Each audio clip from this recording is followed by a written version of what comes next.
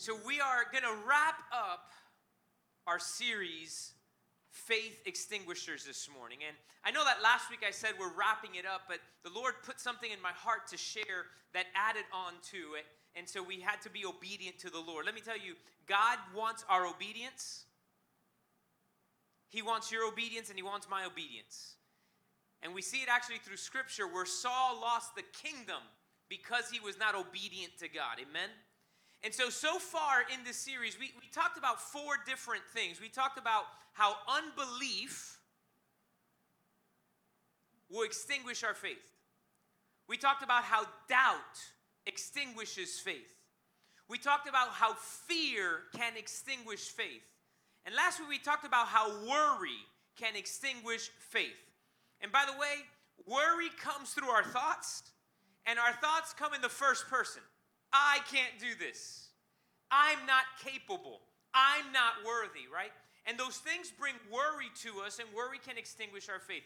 And this morning, I want us to talk about 2 things that go hand in hand that extinguish our faith, and is this: words and actions. Our words and our actions can extinguish our faith. Here's the reality. Our words and our actions can build our faith, but our words and our actions can extinguish our faith. We've all heard this little, that's not a nursery rhyme, but we've heard it since we're little kids. Can you help me with it? Watch. Sticks and stones can break my bones, but words will never hurt me. That's a lie! Let's be real. Do you know what the Bible says? That our words have power. Your words have power. My words have power. Not just the words that we speak, but also the words that we allow to be spoken over us. And this is what the Bible says. Go to Proverbs 18, verse 21. Proverbs 18, 21. And this is what that verse says. Death and life are in the power of the tongue. Death and life are in the power of the tongue. And those who love it will eat its fruit. Whether you speak life or you speak death, fruit is coming from it. And that fruit, you and I will have to eat. I read this, and I wrote it down. I want to read it the right way. It said this: to speak life is to speak God's perspective. To speak life is to speak God's perspective. To speak death is to declare life's negatives, to declare defeat, or to complain constantly. Now, let's be very real. I'm not in this super faith, name it, claim it. I believe that we need to speak in faith. I believe that we need to declare the word of God. And I do believe that with people who you can trust and align in prayer with, you can be vulnerable and transparent and say, I'm dealing with this. It ain't going well, and I need your prayer. That's not being a negative person. But what happens? We're living in a time where we tell everybody everything. And not just tell people with our mouth, we do it with our fingers. On Facebook, on Instagram, on Twitter, now named X, and if you're old like me, on MySpace, right? Anybody here ever had a MySpace account? Some of the young people was like, what's MySpace? Before there was Facebook, there was this thing called MySpace.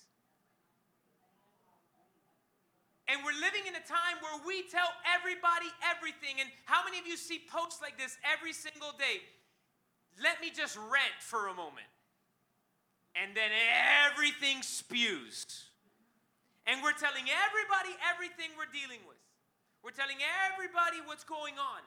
And the truth is, we are putting over our life and speaking over our life death and curse based on the situation and trials we're going through. Again, we're going to go through stuff. Watch. Tap yourself on the shoulder. And tell yourself, you're going to go through stuff. The Bible does not promise that everything's going to be flowery and perfect and beautiful. I turned off my own microphone. Sorry, hit the button there. I'm going to go through stuff. And sometimes it's self-inflicted. The Bible doesn't promise that everything's always going to be perfect. Jesus promised, actually, he said this, in this world you're going to have tribulation, but have peace. I've overcome the world. So yes, you and I are going to go through stuff. And it's going to hurt and it's going to be painful. But the promise from God is that he's going to be with you through it. So the question is, what am I declaring when I'm going through stuff? Am I using words to declare, this is difficult, but God, I still trust in you? When somebody looks at you and says, is everything okay? Can I look, if it's somebody of trust, that I can look and say, hey, right now I'm going through some stuff, but that's not what I'm going to declare. I'm going to declare that God is with me through this stuff. Or are we glorifying the stuff and glorifying the enemy? What are we doing with our tongue? What are we speaking? And not just what are we speaking, but what are we listening to? Listen, our words have power. Our words have power. What are we speaking? Over our life, over our situation, over our children, what are we speaking? I want you to go with me a minute to the book of James. Book of James, I say this every time we go to James. Every Christian should read the book of James. It is like the manual for believers. How to live our lives. In James chapter 3, it talks about the tongue. And look what actually verse number 2 of James chapter 3 says. It says, we all stumble in many ways. And if anyone does not stumble in what he says, he is a perfect man, able also to bridle his whole body. Here's the reality. We all struggle with the tongue and what we speak. And we need to start to align ourselves and watch ourselves and what we speak. Have you ever heard the saying, if you've got nothing good to say, say nothing at all? That verse does not exist in the Bible, but it's a very true statement. So I've had to mature in my life as a Christian. And sometimes something wants to come out and I'll stay quiet. I'll be in a meeting with some people or something and somebody say, wow, you're awfully quiet. And I'll just smile. My eyes are saying, I've got nothing good to say. And then you mature with it, right? Like, do you ever thought of something to tell your spouse, but then you fix it in your brain and say no? And anybody ever done that before? Right? Like the thought comes and I'll go, and it happens in our home. We have an amazing marriage, but we argue sometimes, and it's not always, like you have disagreements on things. And sometimes I'll go to say something and I'll catch myself and my wife will be like, well, say it. I'm like, no. She's like, but you already thought it, so you might as well just say it. It's like, yeah, but I thought about it and it's better if I don't. So I'm going to stay quiet. I promise I'm not going to get mad. Yes, you are. Well, I'm going to be mad thinking about what you were going to say. Yep, and I know better than to say it. And it's funny, but it's true. But we need to start applying that to everything in our lives. We got to stop speaking willy-nilly. Do you know David writes in one of the Psalms, this is what he says, put a guard over my mouth that I might not sin against you. Watch, this is the verse. Put a guard over my mouth that I might not sin against you. If you didn't know this, our words can be sinful. As a matter of fact, this should probably be part of our daily prayer. Lord, I'm leaving the house this morning. Put a guard over my mouth that I might not sin against you.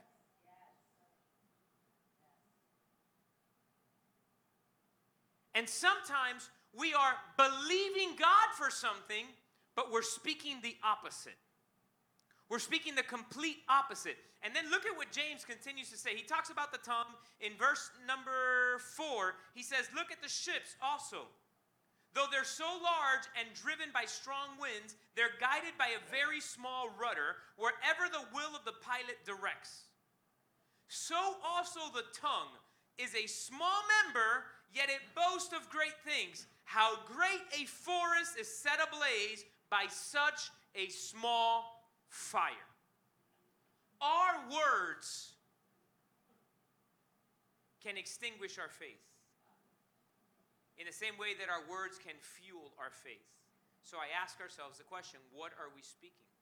You know what James continues to say? Look at what he continues to say. Go down to verse number 9. With it, talking about the mouth, the tongue, with it we bless our God and Father, and with it we curse people who are made in the likeness of God. From the same mouth come both blessing and cursing. We should underline the next sentence. My brothers, these things ought not to be so. What we speak, church, has power. And we ought not to speak blessing and curse. We ought not to be saying we believe and then speak the opposite. It's better not to speak than to speak the wrong thing. What are we speaking? What are we saying? I wrote this thought down if you're taking notes. Words contrary to what we are believing for extinguish our faith. Words contrary to what we are believing for extinguish our faith. And let me go a little deeper in that. Both words that you speak, church, and words that we listen to or we allow others to speak. Watch. Check the source that's speaking it. Check the source that's speaking it. Not everything that sounds good is good. Not everything that looks good is good. We have one of our church members, he has a jewelry store, and he put a video out the other day that was saying, hey, if they're offering you this Cuban link chain for $400 and they're telling you it's whatever carats and it's only $400, Papo, it ain't real. He said it differently, but that's what the gist of it. And sometimes we allow words to be spoken over us, over our marriage, over our children, over situations in our life, and it looks good, but it ain't real. Can I tell you something? The real costs you. Oh, wow. There's some relationships that we've got to break free from in our lives because they're not real and they're costing us. There's some people that we allow and that we follow and that we give weight to that we need to eliminate because they're fake and it's not growing our faith but extinguishing our faith. I remember sitting in the car with my wife many years ago with some family friends, and we were believing for getting pregnant. We didn't have children yet. We were just standing in faith and believing, and it wasn't a bad thing. It's out of the goodness of the person's heart. They were talking about all their horror stories of when they were pregnant. And I remember her husband looked and said, stop, what are you doing? What are you speaking? You're like speaking of everything that went wrong. Husband caught him like, and they weren't doing it as a bad thing, but that's what we do sometimes. Hey, no, I'm believing for this. Believing to be able to buy my house this year. What? With the interest rate the way they are right now? Are you going to buy something and be so upside down? What if the market crashes? Wait, my provision doesn't come from the stock market. My provision comes from God. Amen. What voice am I allowing in? So it's not just what words are we speaking, what words are we allowing? What words are we listening to? And here's the other part of it. Our actions. Let's talk about our actions. Are we doing what God has asked of us to do? Are we doing what God has asked of us to do? There's a verse. It's going to come up on the screen. It's Luke chapter 6, verse 46. Luke 6, 46. Look at what Jesus says here. Why do you call me Lord, Lord, and do not do what I tell you? Mic drop. Like, listen to what Jesus is asking the people, and he's asking you and me. Why do you call me Lord, Lord, and you don't do what I tell you to do? I've been on the receiving end of that conversation with God. Not audibly. I've never heard God speak to me audibly. But like when you felt and you read and you prayed and God gave you direction as to do something and you don't. And then God's like, why do you call me Lord, Lord, and don't do what I tell you to do? I'm sorry, Lord. I'm going to match my actions to what I'm believing. Do our actions match what we're believing? You look and you say, hey, Pastor, I'm praying and I'm believing for my children to come to Christ. I'm believing it. Pray with me, Pastor. Awesome. Let's pray. Next Sunday rolls around. You're here. Your kids aren't with you. Hey, where's your kids? We're believing God. Well, you know, they wanted to sleep in. They told me they didn't want to go to church, so I just left them at home. Well, your actions don't match what you're asking me to pray with you for. How about this one? Lord, Pastor, pray with me for my marriage. Where we're believing God's going to restore your marriage. But if I look at your search history, top divorce attorneys in Miami-Dade County. Your actions aren't matching. I'm praying for self-control. I need to lose weight. I want to get in shape. I want to lose weight. God, help me. But I drive to Krispy Kreme every morning. My actions, they're not matching. It's like that joke. Yeah, y'all heard that joke? The guy that's in a diet. And he says, God, if you really want me to have this donut, right? This place is always packed. There's going to be an empty parking spot right in front of the door. And would you know it? On the 8th time around the parking lot, there it was. See, that's what we do sometimes. God, if this is your will, this is what we're going to do. But then we keep circling the parking lot when God already told you not to. We keep circling the parking lot. How close can I get to the fire without getting burned? How close can I get to the edge to look like the world but not be the world? No. We are distinct. We are set apart. And our actions need to match what we're believing for. If our actions don't match what we're believing for, they're extinguishing our faith. So what are we listening to? Who are we listening to? What are we speaking? And what are we doing? What is the corresponding action? Because actions contrary, the same way that words contrary to what we're believing for, actions contrary to what we're believing for will extinguish our faith. Yeah, I'm very practical. Can we be practical for a second? Watch. I'm trying to lose weight, so I do not buy the cookies and cream, the double stuffed Oreos. Come on, somebody. I don't buy those things which will tempt me to have it. And then I look and say, but I don't understand. I don't know why. I'm trying to get rid of whatever that is. But I buy it because I'm strong enough. No, you're not. I'm not either. We need to put in place actions and things that align with what we're believing for.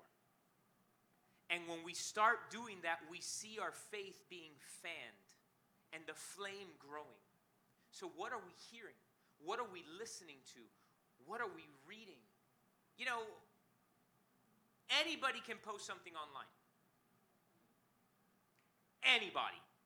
As a matter of fact, right now, if you were to open up a browser on Google, Safari, Internet Explorer, whatever you use, and you do in there a search about doubt or faith or healing, or whatever the case, whatever you put a thing on, you will get hundreds of pages with thousands upon thousands of articles written by all kinds of different people. And we'll read it without checking who's the source. Who is the person? What covering are they under? I get asked this by pastors sometimes. My wife and I were talking about this week, because when you meet a pastor, sometimes they'll ask you questions like this. A pastor meeting another pastor and be like, so tell me, who are the theologians that have most shaped your life? Who do you read? Do you read this, or you read that, or read the other? And I always kind of shrug and smile. I was like, yeah, I know some of those names, but Jesus has shaped my life. Listen, I've read Wigglesworth. I've read stuff from Tozer. I've read stuff from Spurgeon. I've read things from different men and women of God that are men and women of God. But most of what we need to read is what God said. What did Jesus say about it? I remember when I was in high school, I had a Bible teacher. I went to Christian school. I had a Bible teacher that we had different opinions on gifts of the Spirit. And we believe what the Bible says. Jesus said, I am leaving, but I am sending you a comforter. The Parakletos is what the Bible says, the word is. Means another one just like me who can do exactly what I do. So Jesus says, I'm leaving, but I'm sending you the Holy Spirit. According to the book of Joel, the Holy Spirit is going to bring an anointing and bring a power, right? It says that it will be upon all flesh, where there will be prophecy and visions and dreams. And the book of Corinthians talks about the gifts of the Spirit and all of the different things. And I believe what the Word of God says. And here's what the reality. It was a promise, and it did not have an expiration date. There is not one verse in the Bible that says this will only be for the 12 apostles that were with me. There's no verse. It is a promise for his children. So this Bible teacher and I, we had difference of opinions because he believed that the gifts had ceased at the end of what they call the first century church. And so for an entire school year, he would bring me books and articles written by all these people. And I would bring him Bible verses. An entire school year. This was my freshman year of high school. And at the end of the school year, I remember he looked at me and says, man, you've made me grow so much this year.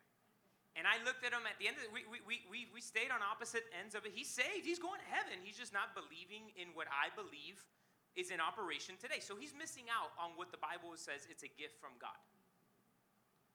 And I remember saying to him, Mr. So-and-so, you have brought me dozens and dozens of articles and books, and I have only brought you scripture.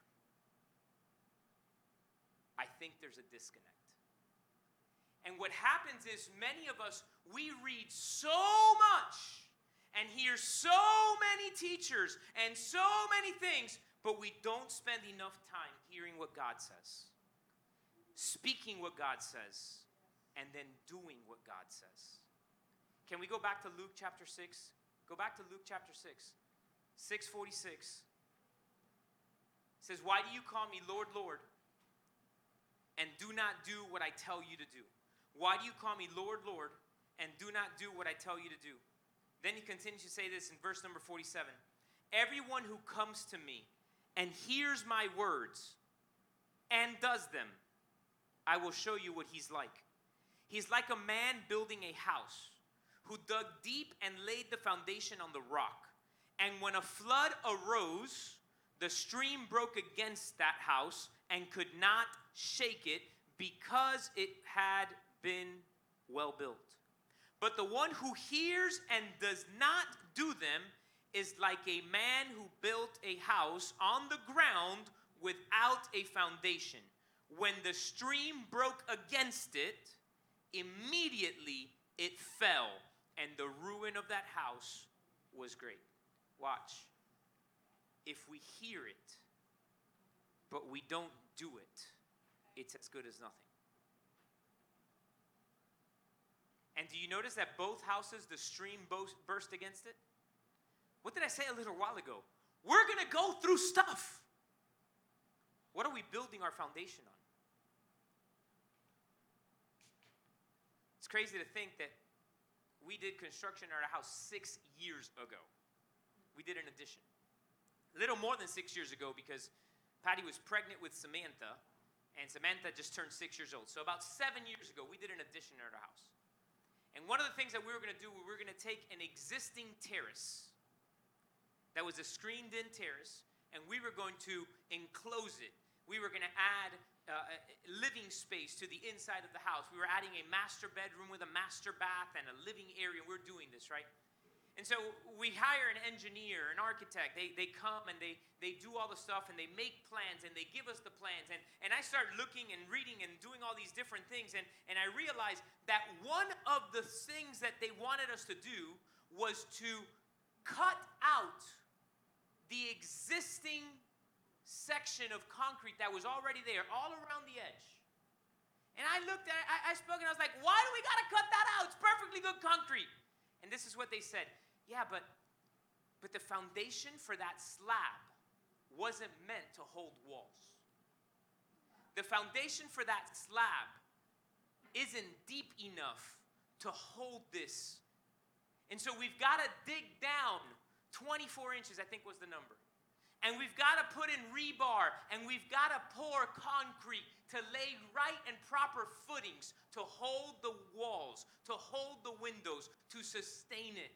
I thought if I just put it up, guess what? Nobody will know. Until a wind comes, until the storm comes. And many of us, we're like, well, that's it, just, I mean, eso no lo ve nadie. Nobody's going to know. Yeah. They're going to know when it starts to crack. They're going to know when it tilts over. And so what do we need to do? Say, God, dig deep and let's put a firm foundation.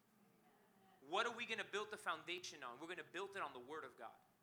What did He say about you and me? And what are we acting? Can I read one more verse to you? Look at James. Back to James. In James 3, I talked to you about the tongue. James chapter 1, verse 22 says this.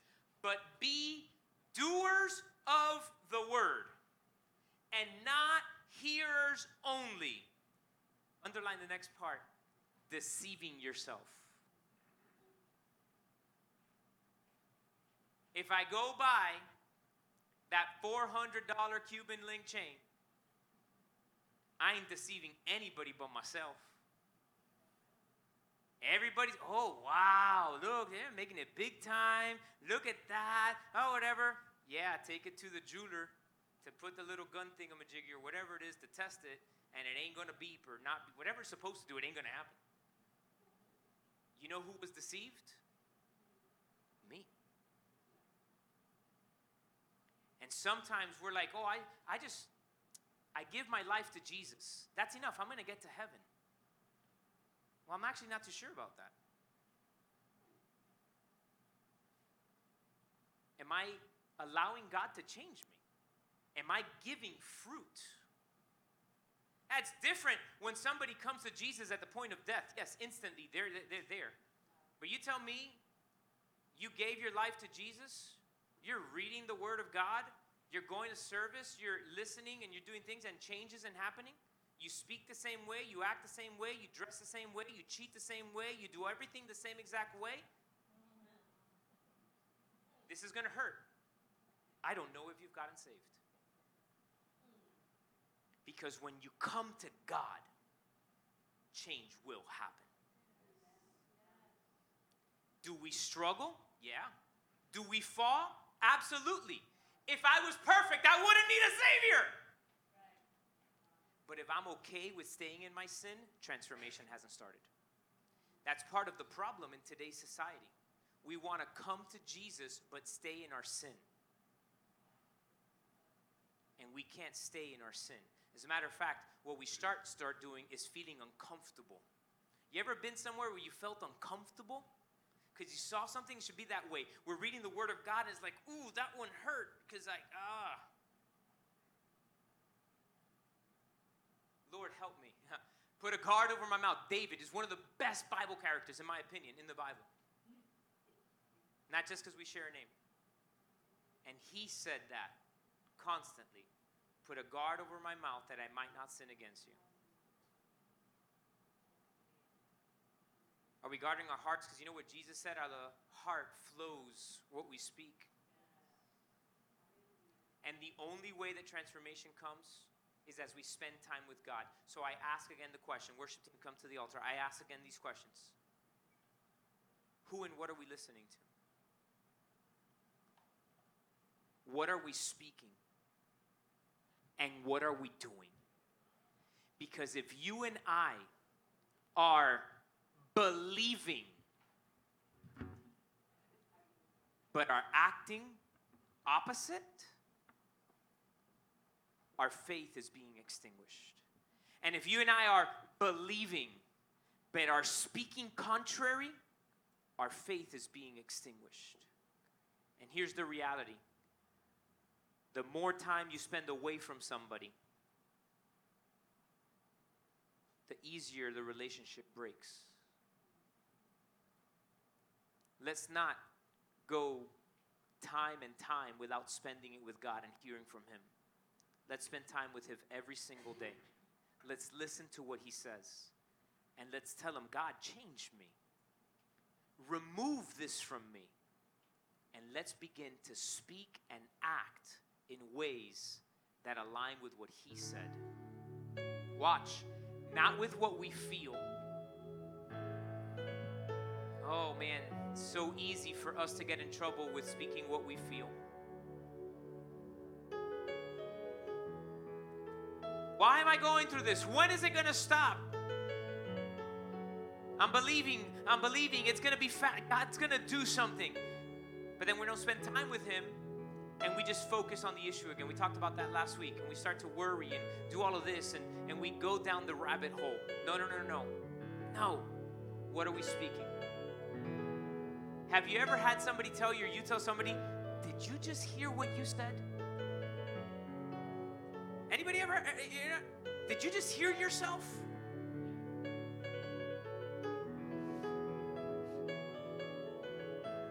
Let's hear ourselves. And let's begin to dig out bad seed